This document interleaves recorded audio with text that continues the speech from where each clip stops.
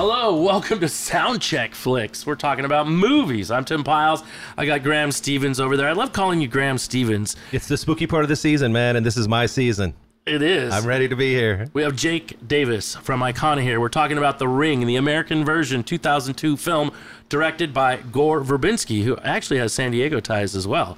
We'll talk more about that. Nice. But Jake from Ikana, not State Farm, how are you? I'm doing great. Thanks for having me, guys. I'm really excited to do this, and I think this podcast is, really cool that you're bringing movies kind of into the music thing and get to talk about something a little bit different for once. So I take it you've listened to quite a few of our podcasts already. Yeah, I've checked a couple of them out. I saw the first one, Letty Beers, I think, was the first one. Rock and Roll High School. Yeah, that was really good. Enjoyed it. You can be found on stage performing with your band, Ikana, but also at Sam Ash over in my neck of the woods, kind of in the Rolando Park area, sort of by Lemon Grove. Yeah. You can be found there working in the guitar department. Yep, that's me, working in the guitar department. Guitar slinger, string slinger. How long has Ikana been a band? Ikana's been a band. We've been doing it since 2018 now, so I don't know how many years that is, 6, 7 years, something like that. And have you had other bands before that? Or No, my first band. First actually. band? Yeah. Was that in high school you started this band, or out of high school? No, I was out of high school. I think I was like 23. I moved here in 2015. Kind of grew up in a small town, so Where was that? Susanville, California.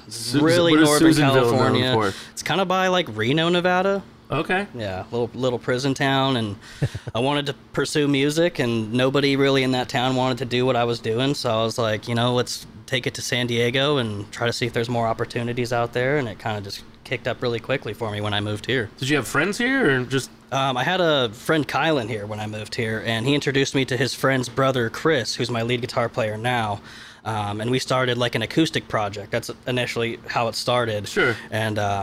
we brought on a drummer a couple years later because, the acoustic thing wasn't really picking up that quickly. And then right when we got a drummer, started getting gigs really quickly. The interest, seemed to pick up a bit more as well.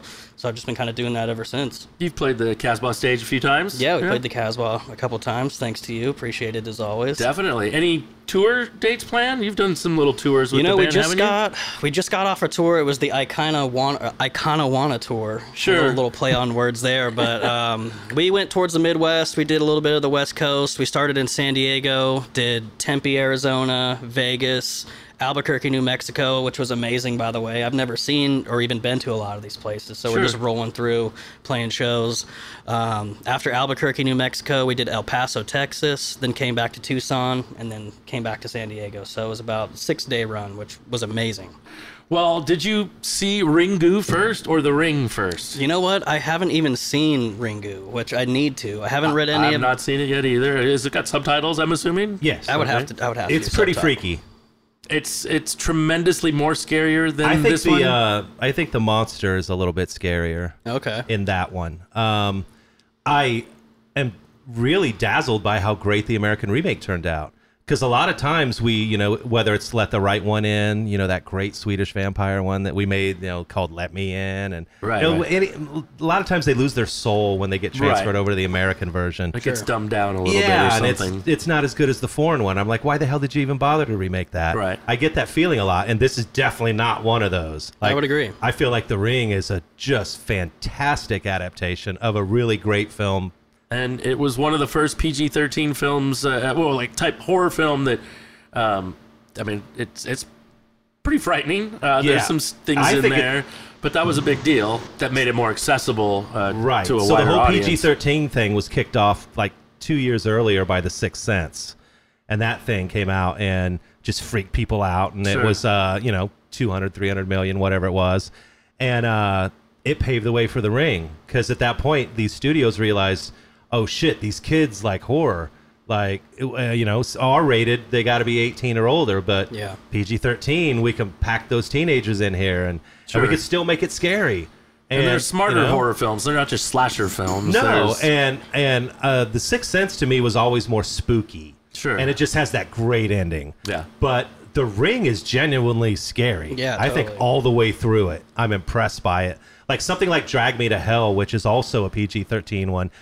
It's fucking terrific, but you're laughing all the way through it at how funny it is. There's no laughing in The Ring. Like, no, there is no laughing. The stakes are high, and you're with these people, and the director, Naomi Watts was not a big star yet, and Martin Henderson wasn't even a star. He was a Australian soap actor from like Echo Point, I think was the name of the show he was on for years, and he had just came over to the U.S. and they put him in this movie, and so like they wanted guys and people that weren't stars necessarily because it made the film feel more real that way. I totally agree with that. Now we watch it and Brian Cox jumps out at us right away. We're like, Richard Morgan, that character, we're like, oh shit, that's Papa Roy from Succession. Yeah, right. But he's right there, and that's kind of early on when he was getting his shine.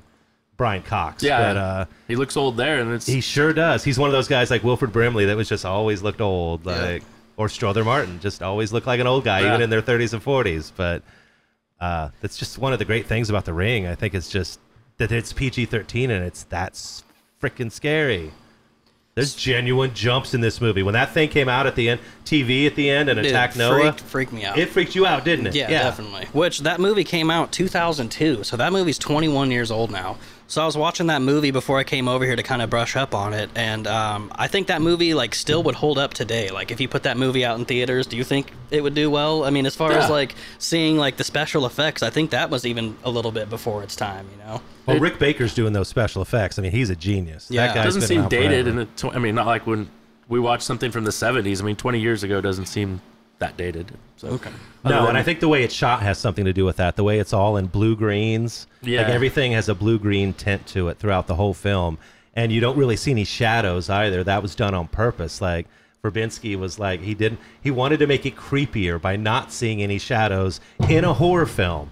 Like that's some genius right there. Yeah. Because usually shadows are where everything gets really creepy. Mm-hmm. And he's like, oh no, I'm going to creep you out by not having any. Then it worked. I mean, it's terrific. He made Seattle look really creepy. Sure. I mean, I like Seattle a lot, and I never really saw it like that. Now, it seems like a lot of it's in Kirkland. I see her, she's wearing a Kirkland University shirt and T-shirts a couple times. Mm-hmm. And that's right across the bay from Seattle, so that's right there. There isn't a Kirkland University. I looked this up. But there is a university called Northwestern University that is in Kirkland. And it's a Christian school, so... I don't know that the Naomi Watts character went to a Christian school. I was questioning that. I don't think so. She's pretty tough. So, I mean, the reason I chose that movie was when that movie came out, it was 2002. I was in second grade at that point, and I think it was my auntie Nikki who showed me that movie. And, being in second grade, I think I was about 7 or 8 years old, that first scene... or one of the first scenes when they're like the sleepover and they open up that closet and that decomposed kind of distorted face. Katie's dead in the closet. That genuinely, that was the first movie that really fucked me up. I think where it's still sticks with me today. Just that scene, I can remember when I first saw that, and being at that age. Being someone in second grade, I was like scared to put VHS tapes in at that point.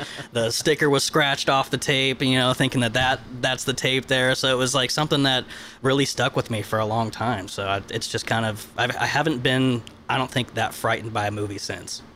That's awesome. Yeah. That's why we're doing it. It is a terrific film. We got Naomi Watts in that, and she turned out to be a much bigger star after this film. Yeah. But kind of made her a star, because it was such a big hit. Gotta start somewhere. Yeah. And she was actually not the first choice. It was Jennifer Connelly. And oh, wow. I'm on board with that. Yeah. I mean, we had Jennifer for Labyrinth, and well, she's much younger, but she's an Academy Award-winning actress. I think she would have crushed that role. Rachel Keller, I think she would have been terrific. Jennifer Love Hewitt was mentioned. Oh, wow. That's more a TV movie. I don't think that has a TV ring to it. Pun intended. Gwyneth Paltrow, that would have sucked. I heard her name mentioned. I'm like, no. Can't see it. No. Kate Beckinsale, she was too busy doing a really terrible movie at that same moment called Tiptoes, where if you really want to laugh at how embarrassing and inappropriate a movie can be towards little people, put on Tiptoes on Amazon Prime. It's absolutely awful. But Kate Beckinsale was in this movie. She could have been in this one, and I think she would have been great in The Ring. She's a terrific actress. But they didn't go with any of them. They ended up with Naomi Watts, and I think she's the best performer in the film, not named Brian Cox, of course. She's terrific. Besides her son. I thought her son was great. Oh, David Dorfman is that kid. So let's get back to The Sixth Sense again, because this kid is straight up channeling Haley Joel Osment. Sure. I mean, he is straight up doing his impersonation of that kid in that movie from just a few years earlier. One thing they don't go. Let's get into Aiden for a second. One thing they don't go too hard on because we're so caught up in the Samara stuff and all of that. Aiden has ESP, or extrasensory, whatever. Yeah, sure. Sixth sense. Yeah, he does have supernatural abilities, and maybe that's the key to a PG-13 movie being a big hit because that was Sixth Sense and then The Ring. But he clearly has abilities because before, there's that point where she's talking to the teacher about his drawings. And his teacher's like, he's making these terrible drawings, and they're disturbing. He wrote them a week ago. Yeah. She said, when did your cousin die? A few nights ago. She's like, these are from last week. Yeah. That's when you know that he really does, have these extra abilities. And oddly enough, Samara may have been reaching out to him before his mom even saw the tape. Yeah, it had to have been. So she, and that whole thing. So one of the things also that I like about The Ring is that they don't go into the whole mythology of the Onryo, which is a Japanese, vengeful. Here we go. It's a vengeful spirit, sometimes rendered wrathful spirits, type of ghost believed to be capable of causing harm in the world of the living, injuring or killing their enemies, or even causing natural disasters to exact vengeance for things that happen to them during their life. That's what she is. She's an Onryo. And so they never even mention that term in the movie. Right. Like and I think that's what makes it kind of cool, is because the first time you see that movie, you're like, what the hell is that thing? Yeah. Like, and then if you go into the mythology of the movie, you find out what it is. And there's this thing that she does before she even becomes a ghost. When she's still living, she makes those photos that creep her parents out and drive them mad. Yeah. That's called nensha, and that's a form of spirit photography that enables some to burn images from their mind onto a solid surface by thinking about it. Okay. That's how she made the videotape. She could think about those images and put them onto that videotape. When those kids put that blank tape at the Shelter Mountain Inn, those first kids, the first four, they put that blank tape into the video to record a game or something. Well, it's a recording thing, not a regular movie.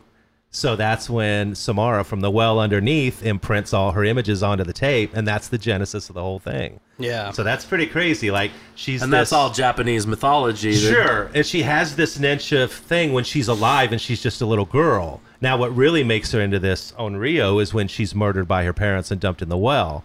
So she is this supernatural evil being even in life, but when she's killed, she becomes this vengeful Onryo thing.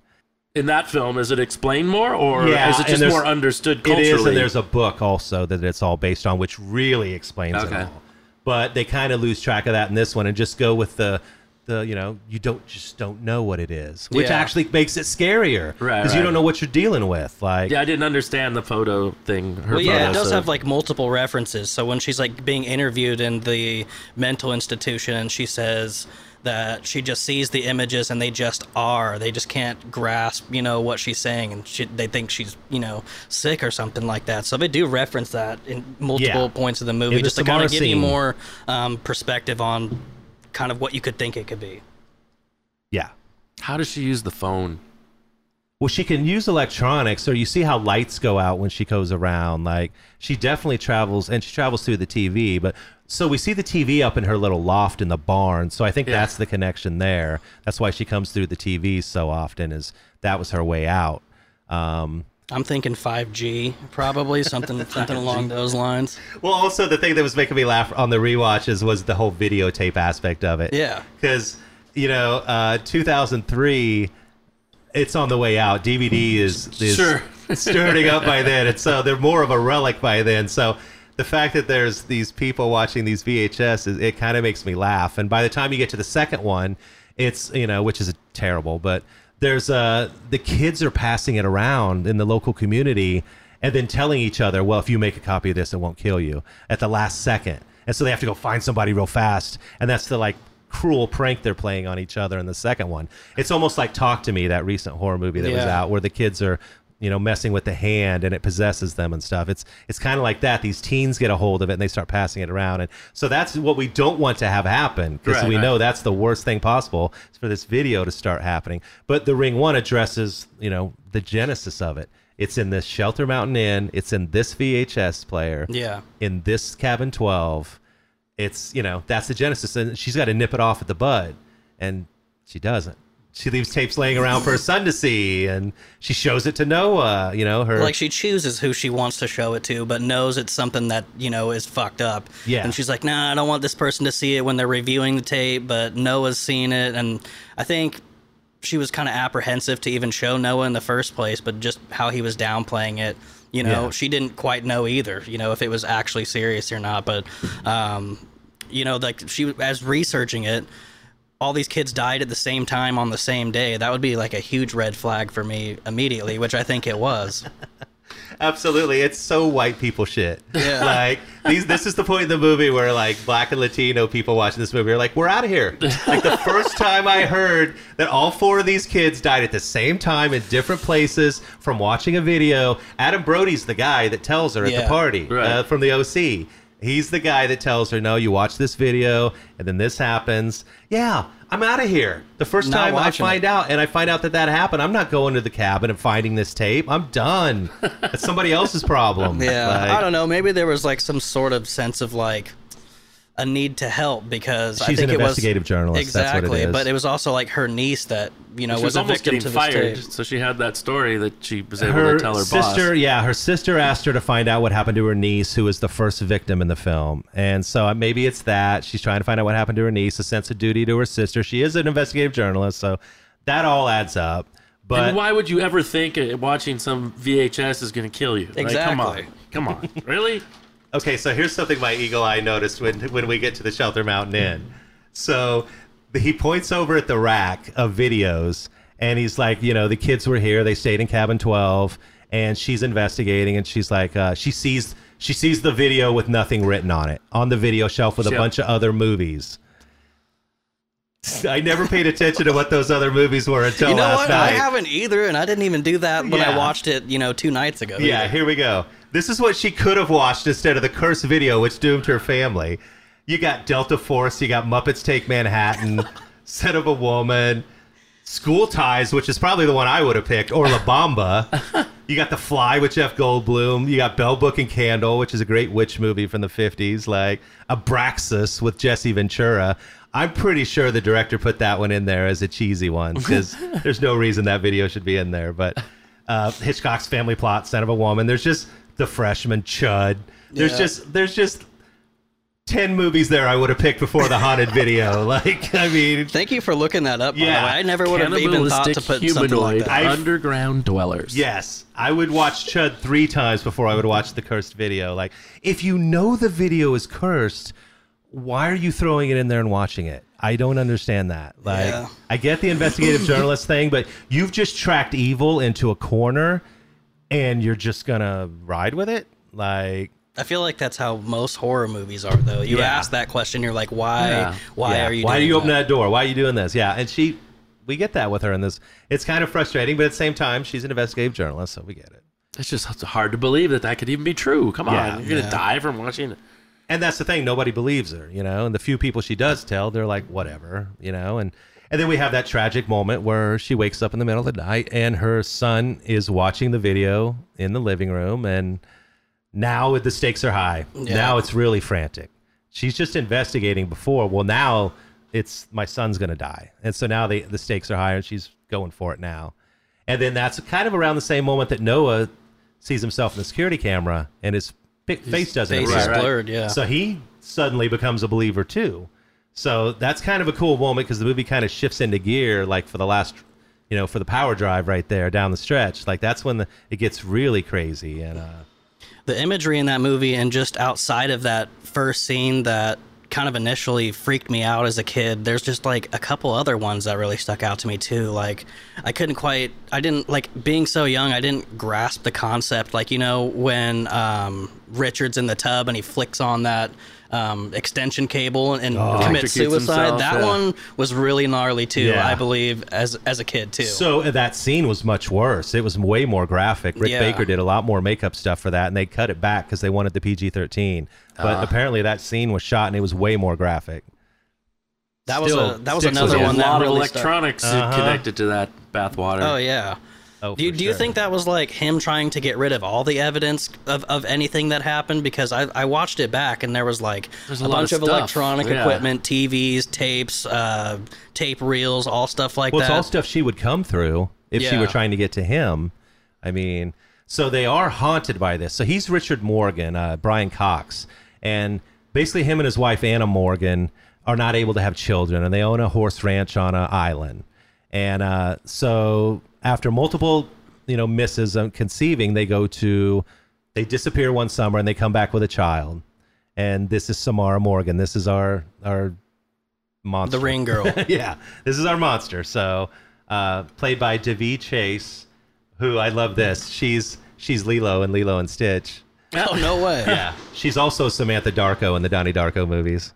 Oh. And here she is. She's the ring girl, and it becomes her, and that's just terrifying. Like, she's adopted. She has these little Nensha powers, but she's burning these images. She's freaking out her parents, and the horses start killing themselves because she's just putting out that crazy of an energy. And Richard's like, got to get rid of her. yeah, Can't do it. Richard's like, she's got to go, man. And even the locals, the fish aren't jumping anymore. They're not. She's hurt the fishing industry. The times are hard since this child arrived here on this island. And so when they send her to the place where they lock her up, and then they eventually check her out and kill her, times got better on the island when she wasn't around. So she is genuinely this bad luck omen. That little room at the top of the barn is pretty wild with that ladder that continually shows in the imagery. But then, of course, the fact that Mama puts a bag over her head and shoves her down a well, that she survived 7 days. Which was also worse. Apparently, that death scene was also worse. Apparently, she's strangling her, and she starts hitting her head with a rock. Oh, wow. And starts slamming her head on the side of the well before she dumps her in. And they cut that back because they wanted the Immediately PG-13. rated R. Yeah, it would have been rated the R. bag over the head was fine. Yeah. But then she survives. And that's There's where a the fine- 7 there's a days. fine line, yeah. That's where the 7 days comes from. She survived for 7 days at the bottom of that well. And so that's why you have 7 days once you've seen the tape, and then she shows up to kill your ass. I think it's also kind of cool how there's multiple things of reference that don't exactly explain themselves in the movie until you actually start doing research into it. Like that tree that they keep referencing in that movie. I guess it bears the Samara fruit, which is kind of like that helicopter fruit, That is a Japanese and that's her maple name. tree. So there's just multiple things like that in the movie where it doesn't exactly explain it. But once you look into it, things start to make more sense. And that's something that just kind of continually makes me want to keep watching the movie, is that I find something new about it almost every time that I watch it. Yeah. I like the no header card or opening credits. Yeah. It just there's the DreamWorks, then boom, we're right into it. Like, it doesn't fuck around. It doesn't have time to worship our actors or directors. It gets right to work. I like that too. I like Noah's Locker. There's the one musical jump off point in this whole Bad thing. Religion? What bands are on there? Descendants? I can't remember. This is Gore Verbinski. This actually isn't this isn't the actor Martin Henderson. That's his place. This is all Gore Verbinski. Before he was making movies, he was a music video guy. Yeah. So he would make videos for like NoFX and Monster Magnet and L7 and some of these playing here tonight. He would make videos for all these guys. And so in that locker, there's a Refuse sticker. There's Pennywise. Yeah. The Descendants, Bad Religion, Large Fredrickson, and the Bastards, and a Dropkick Murphy sticker. Nice. Yeah. That's so sick. I like Refuse the best. I think I like Refuse the best with those two. He's a punk guy. Noah's a punk guy. But yeah, that's kind of the only musical stuff we get in it, as far as any kind of, because we're music nerds, so we're gonna notice T-shirts and shit like that. We're always looking at the bedroom posters. Absolutely, I love the bedrooms. I love it. But that's the only time we see any of that. We do get a great soundtrack by Hans Zimmer. I mean, oh yeah, Jesus. I mean, Mr. Lion King, Mr. Chris Nolan, Dune, Blade Runner 2049, The Gladiator. I mean, Hans Zimmer's the shit, and we've got him here. And he's doing great work. That's a spooky soundtrack. Yeah. Oh yeah, totally. Have you seen the original? Have you seen the original? Ringu. Oh yeah. Yeah. Okay. Yeah. I have not seen the original, which It's I definitely need to watch that now. Yeah, you need to watch it. It's really good. Like I said, I think the monster is a little creepier in that one. But I like the changes they made in the American one, and just the way it was shot in the blue and green, and Naomi Watts is just fantastic. I buy into everything she's doing the whole time. Like, gorgeous. What did that Noah guy? Did he ever do anything else? Yeah, he did Britney Spears' Toxic video. Oh, okay. He's the boyfriend. Easy. Nice. Yeah, that's him. No, he's still around. He still does stuff. Of course, we know about Brian Cox. Katie, the girl that dies at the beginning, Amber Tamblyn, she's in the Sisterhood of the Traveling Pants. So all our female listeners out there know her. I think I missed that one. Well, most of us guys did. I think Brian Cox does the voiceovers for McDonald's. Is it McDonald's? Yeah, thank you. Yeah. Oh, you got to be kidding me. That is hilarious. Listen, next time. Yeah, next time you see a commercial on TV, Brian Cox is doing McDonald's these days. And he's having his biggest moment with Secession, right? Secession, yeah. He's like Papa Roy. top of his game. Yeah. One of the things that, confused me going through it the first time was we have that notion that, there at the end of the movie, she's making that tape with her son to save him. And so many of us are left with that as the last impression of the film. But that's, it's the line that he says there at the end when he's like, well, who do we pass this to? Her son says that. Yeah. That's what's really important, because there's stuff that goes on in the movie during the course of it. She makes the copy about day 2 or 3 that she gives to Noah. Yeah. But stuff still keeps happening to her. Now, a lot of us, I think myself, especially the first time through, I'm thinking, oh, she made the tape. She was saved then. Why was that stuff happening? But when you watch it later, it's not making the tape that saves you. It's when someone else watches it. That's what saves you. Oh, okay. Oh, you have to show it to somebody. It's twofold. Yeah, so you have to show it to someone. So when the movie ends with that line with the little kid saying it, maybe that's her first moment that she realizes that, oh, this isn't just a tape thing.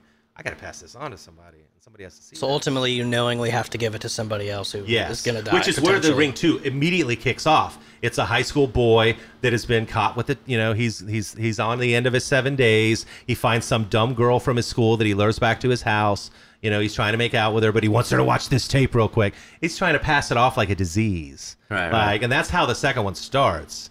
So it is kind of that way. Like, you have to make someone else watch it. And I love that one because he's trying to fuck over this girl at the beginning of the movie, and he leaves the room, and he hears it playing, and he thinks he's saved, and then he goes walking back in the room, and she's got her hands over her face. Oh my god! And then all of a sudden, the chick comes climbing out. Samara comes climbing out of the TV and kills his ass. And I'm like, for a shitty movie, I did like that start. It was a cool beginning, but it was all downhill from there. But yeah, so I just. So many people think that it's the copy making that saves you, and it's no. Somebody else it on too. They have to see it. That we're on the topic of the ending of the movie. I always thought that was something cool too, is because most movies you see where it's like a positive ending, and this one totally is not a positive ending. Like Noah gets killed at the end of the movie, and you just don't see that too much, where it's like a bad ending and it's not resolved, and that's something that I've always just found interesting about that film as well. Yeah. Well, it's also her saying, I give a shit about me and my kid. I'm putting this out there. I know it's going to kill somebody else, and there may be more copies made.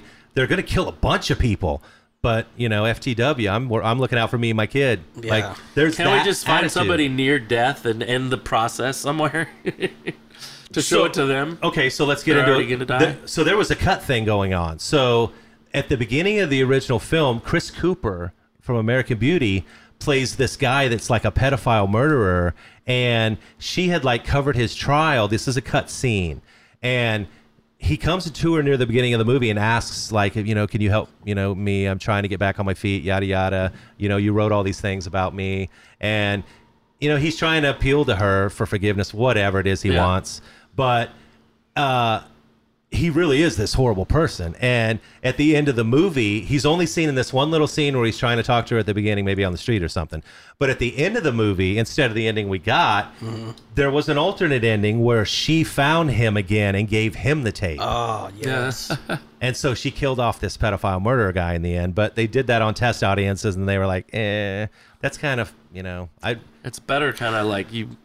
leave it ended, Yeah. I saw something about, you know how we were talking about earlier about the Blair Witch Project, how they released that tape out to the public as kind of a promotional real thing. Yeah. Well, I heard something that for The Ring, they did go around passing around this tape, which was the tape that you see in the movie, the one that kills people. They were just passing that tape around before the movie was even out or announced as promotion for the movie. That was happening. And then when the movie came out, they would go to random theaters and put VHS copies on random seats. Oh, wow. And you'd come in and find it. Yeah. And then when they released the DVD after the movie, been a big hit, it sold 2 million copies in the first 24 hours, which is just insane. Yeah. That's a lot of videos or DVDs. But it was that big a hit. But there was also a feature on there where there was an icon that said, look here. And if you clicked on it with your remote, it would disable your remote and it would start playing the video. And you couldn't cut out of it and get your remote back until the video was over. And then there was a sound effect of a phone ringing. Oh, dang. Yeah, That's sick. I found out that this was true. I have a Blu-ray copy of it, and I tried it on mine, and I was still able to fast forward. So... But I have it on good authority. I talked to someone who watched the DVD in 2002 with his buddies in college religiously, and he said that it absolutely would disable your remote. That's amazing. So that was a fun little thing they did. I think that's something we're kind of missing now, like straight to Netflix or, there's no really that physical kind of copy thing that you can get where it adds to it anymore, which I think that's why maybe those films during that time kind of stick with me a little bit more than ones do now. Like just the attention span of audiences nowadays, including that. But I do kind of miss having like a physical copy of something where you can add things to it, behind the scenes stuff. Behind the scenes stuff, by the way, I saw this one thing, that creepy walk that Samara has when she's coming out of the well. They actually filmed that, her walking backwards, then did like the reverse to get that kind of creepy walk effect, which I thought that was something, Genius. Yeah, exactly. And you could just do that with, effects and digitally nowadays. But, even back then, just having to actually manipulate things in real time kind of made films a little bit more interesting, attached to it a little bit more. Yeah. Well, and I think those moments where her legs creep over her arms while she's crawling. Oh, yeah. Those are the moments where I really get the willies, like the back legs that are in front of the front. Just love the time period too, before cell phones, and that's kind of what it's representing, that era right before all early these 2000s things. was great. It's a VHS, like you say, where's the DVD? Well, the DVD would have killed her if she'd have to format change. Samara would have to move along with the times. Because then streaming, she's truly fucked at streaming. Oh yeah, dude. How's Samara getting around then? TikTok, just imagine a TikTok video, 1 million views in like 15 minutes. Everyone's actually done. That would be how she'd do it. That's the new horror movie. Samara Morgan would go TikTok. Samara goes TikTok. And she's that the Ring 4? She'd get 1 million kids all at once, which they're on TikTok, whatever. Isn't that kind of like the Halloween 3? We kind of see the last days of photo booths in this movies too. There's that point where she finds the receipt for Katie's photos from Shelter Mountain Inn. Like next day print or something. We're also used to the smartphone and instant access to phone. Yeah, not then. You still had to go to the photomat. The only time I think I see like a photo booth now is at like weddings and shit like that. That's like the only time I see a photo booth. Yeah, fair too. Lots of weddings. You're true though. That's like a kitschy thing to do for sure. Yeah, the movie was a big hit. I mean, $48 million budget, which had me questioning, how the hell did this movie cost $48 million? I mean, you did have some geniuses involved. Yeah, so their fees alone.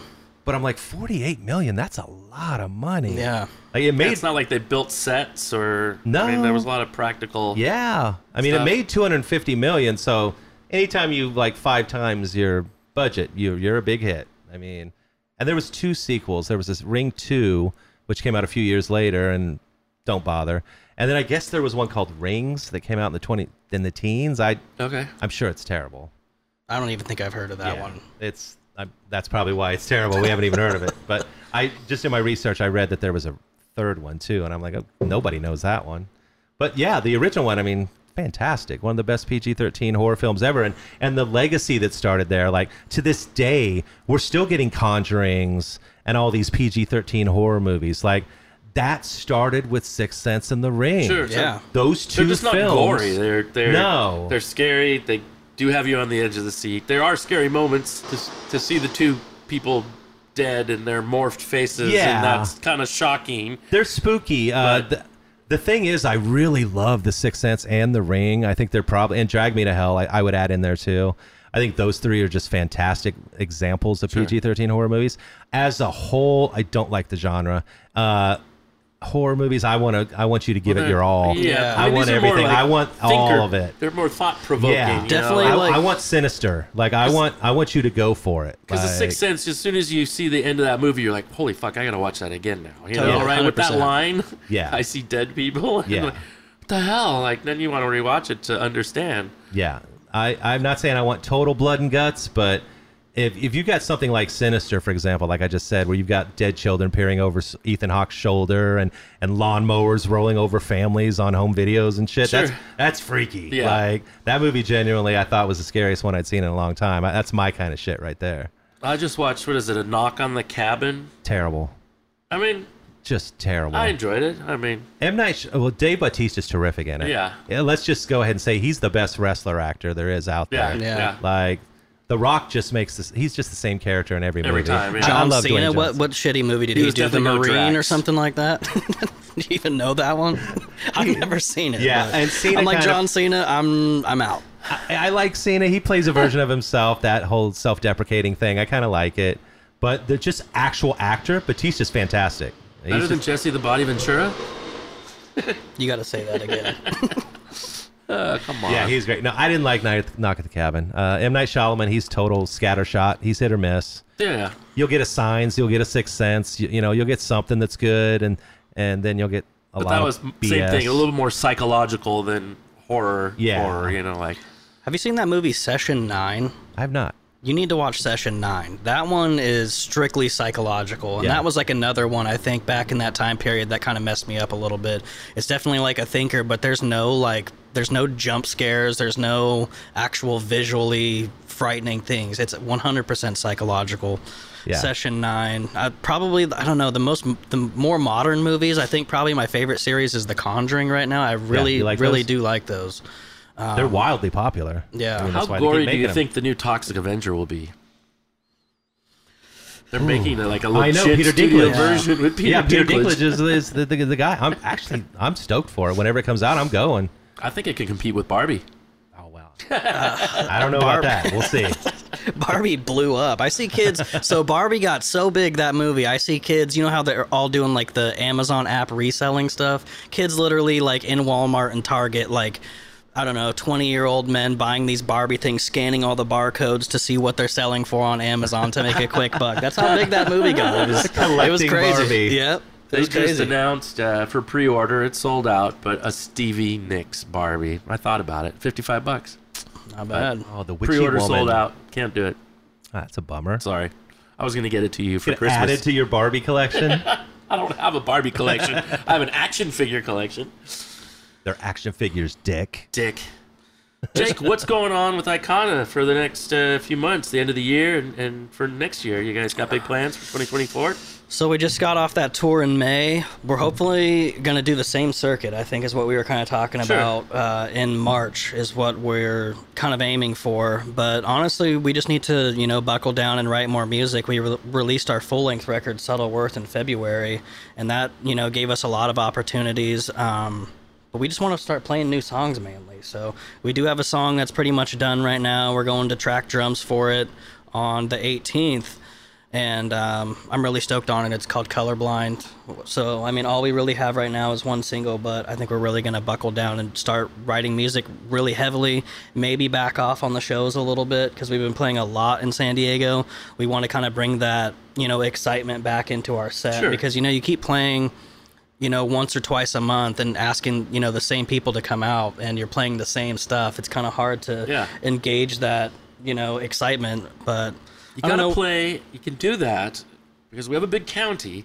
So if you can play in North County and down here, that's doable. But yeah, don't play within the city more than a couple times a month because you're not helping the other venue, or you want to make that show amazing, right? 100%. Yeah, And I think bands do that. They overplay a little bit, but in the beginning, I think it's important because you just want people to see, right? Exactly. So we like to bring on bands that are just getting started out as well, like there's that excitement with those new bands. Sure. So, those bands oftentimes will bring a lot of people out, and I like, putting people on as well. We're bringing them onto our shows, bands that have maybe had one show or no shows. We'll get them on bills with us, and usually they're good turnouts. Sure. Who did you do the tour with? Was that with Nothing? So we actually just did the tour on our own. On your own, okay. Shout out to Mario, my bass player, who's also in a really good band called Nights Like Thieves. We kind of hit cities that he already had contacts in, Sure. so it was fairly easy to book that tour. And the attendance was really good. We came out on top financially, which was a big thing. Nice. He also owns his van, so that's like another aspect that made the tour even possible financially for us. But we went on our own, and we got local bands from each city to open up for us. So I think that helped the attendance a lot as well, and made the tour possible. Did the venues take any merch cuts? They did not take merch cuts. Okay. So I actually heard that bands or venues are backing off on that now. Yeah, Live Nation just made a huge Live announcement. Nation, that's what I saw. And they're gonna like give you money. $1,500 or it something. Probably in the back end is. Read the fine there, print. but It's Live Nation. Don't trust them. They're Ticketmaster. It's through the end of the year. They made a lot of headlines with that they were waiving the merch cuts. But if you look at the fine print, it's typical Ticketmaster crap. It's through the end of the year. Yeah, there's always some. Well, is that sort the stipend that they're giving They're out? trying to rehab their image because they built their business back on bands' backs, basically, that were playing there. They were taking a giant cut of their merch. Yeah. And it wasn't good for publicity. No. And it got out because bands were putting it out on social media. It was Jeff Rosenstock was the Rightfully artist. so. Recently did a post and it there's went been a bunch viral. of artists. Yeah. It's not just him. There's been a bunch of artists that have been doing this online, and they've been catching wind that this is going on, and now these corporate venues are backing off on it, and rightfully so. Casbah has never taken any merch cuts ever. Cheers to Sotobar that. doesn't either. Los Angeles venues, House of Blues. I mean, it's garbage. The Observatory. Those bands don't make money on the road, and that's their gas money and meal money, and you're taking that from them. It really is. That's terrible. I mean, I've noticed, because we've played some of the larger venues in town, like Soma and House of Blues, and we've opened up for big acts that it actually is a Live Nation show. We opened up for Dayseeker last year, and then I think it was either the beginning of this year or late last year, we played a show with Secrets and Dead American. House of Blues and Soma, we didn't get any merch cut issues with those venues either. So I don't know if it's like a San Diego thing where we kind of collectively come together and we're like, we're not doing that, or if it's just those shows didn't have those stipulations. House of Blues does do it. Yeah. Anytime you see a $40, $45 T-shirt, it's because the band had to raise their prices. Right. Because they can't take the hit on their cut. Exactly. Yeah. That's why stadium shows are, the $120 for a hoodie or whatever. And that's unnecessary. Yeah. I mean, especially when you got Carcass coming through a few months ago with $20 T-shirts. Oh, yeah, that's Shout amazing. out to Carcass. It was the 90s. Like, they acted like it's still the 90s. $20 T-shirts for their even their openers. The bands that were opening for them had more expensive T-shirts. That's one more reason Carcass rules. How much do you charge for T-shirts? We charge at most, so we normally do $20. Yeah, but that's a good price. It depends on how many colors are on the T-shirt. Honestly, T-shirt costs vary by how many colors you have on it. So a T-shirt can be from $10 to $15 cost per shirt. When you buy in bulk, you get a bit more of a deal. But the most that we have for our last print Ikana shirt is $30, and those have been doing pretty well. Yeah. We did 3 prints Local of bands those. always keep it reasonable. And they're still going. But I mean, on tour, we sold out of the merch really quickly, which was something I was really stoked about. And people, I kind of want to see some dicks. I guess is a popular T-shirt print. Huh? Yeah, we got to print that one. We got to do a limited print now. But you know what? The stickers went really quick too. Yeah.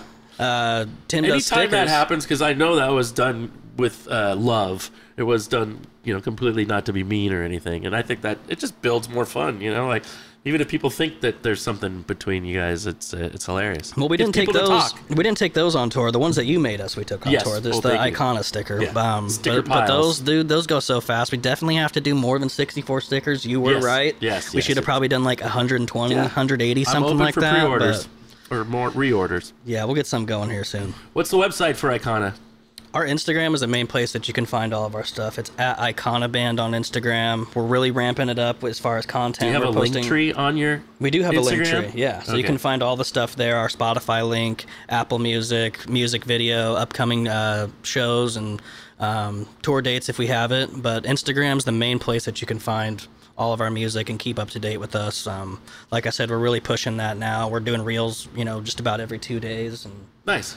Trying to get that going since we don't exactly have music coming out, in the really near future. So if you want to see some cool stuff from tour, just random shit that we're doing, that would be the place to do it. Very nice. Jake Davis. Not Jake from State Farm. I always want to say that. Hey, it's fine. Jake from Sam Ash. That's cool. Jake you from can call me Ikana. whatever you want, Tim. I love you. I love you too, man. You can also be found over at Sam Ash. Rest in peace, Sammy Ash passed away recently. Yeah, unfortunately, Sammy Ash did pass away. It's very sad. We're on our 99th year this year. I really would have liked to see, you know, him make it to 100. I know that was something that he really wanted to do.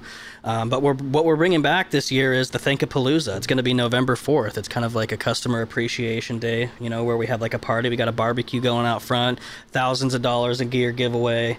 Nice. And we haven't done that for about 3 years now since the COVID thing. So I'm really excited we can bring that back. Educational programs a la the School of Rock kind of a thing. You have your own program there. And yeah, it's called Ash Rock. What is it?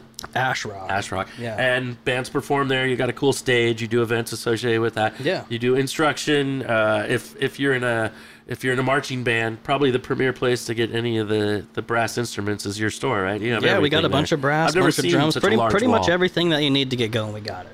Nice. Well, Jake from Ikana, it's great to hang out with you. Thanks for your time. Thank you so much, guys. I had a really good time, and thanks for having me on. Anytime, brother. Where can people find you? Can you get employee discounts for our friends at the come in. We'll talk. Do you haggle there at Sam Ash as much as those assholes do at Guitar Center? You know, the whole kind of instrument haggling thing is something that's kind of dying out a little bit. It's kind of dying out a little bit, but I sell on the value, not the price. You know. Graham, anything else? Happy Halloween, everyone. Happy Halloween. We're in October. I got a videotape I want to show you, by the way. Dedicated to all those Barbies and Taylor Swift's running around out there this year. Oh, dude, for sure. What about that Kelsey dude? There's going to be lots of Kelseys and Swifts showing up to parties this year. All you got to do for that jersey is you just got to buy the jersey. There you go. This has been Soundcheck Flicks. Thank you for your support, and thanks for listening. Always, we appreciate you. Have a great week. Thanks, guys. Hey, SCF lovers. Next week, we go to Ridgemont High and check in with Jeff Spicoli. You dick! Wait a minute. And Mr. Hand. That's Claremont High School. Tune in next week to see who our guest is.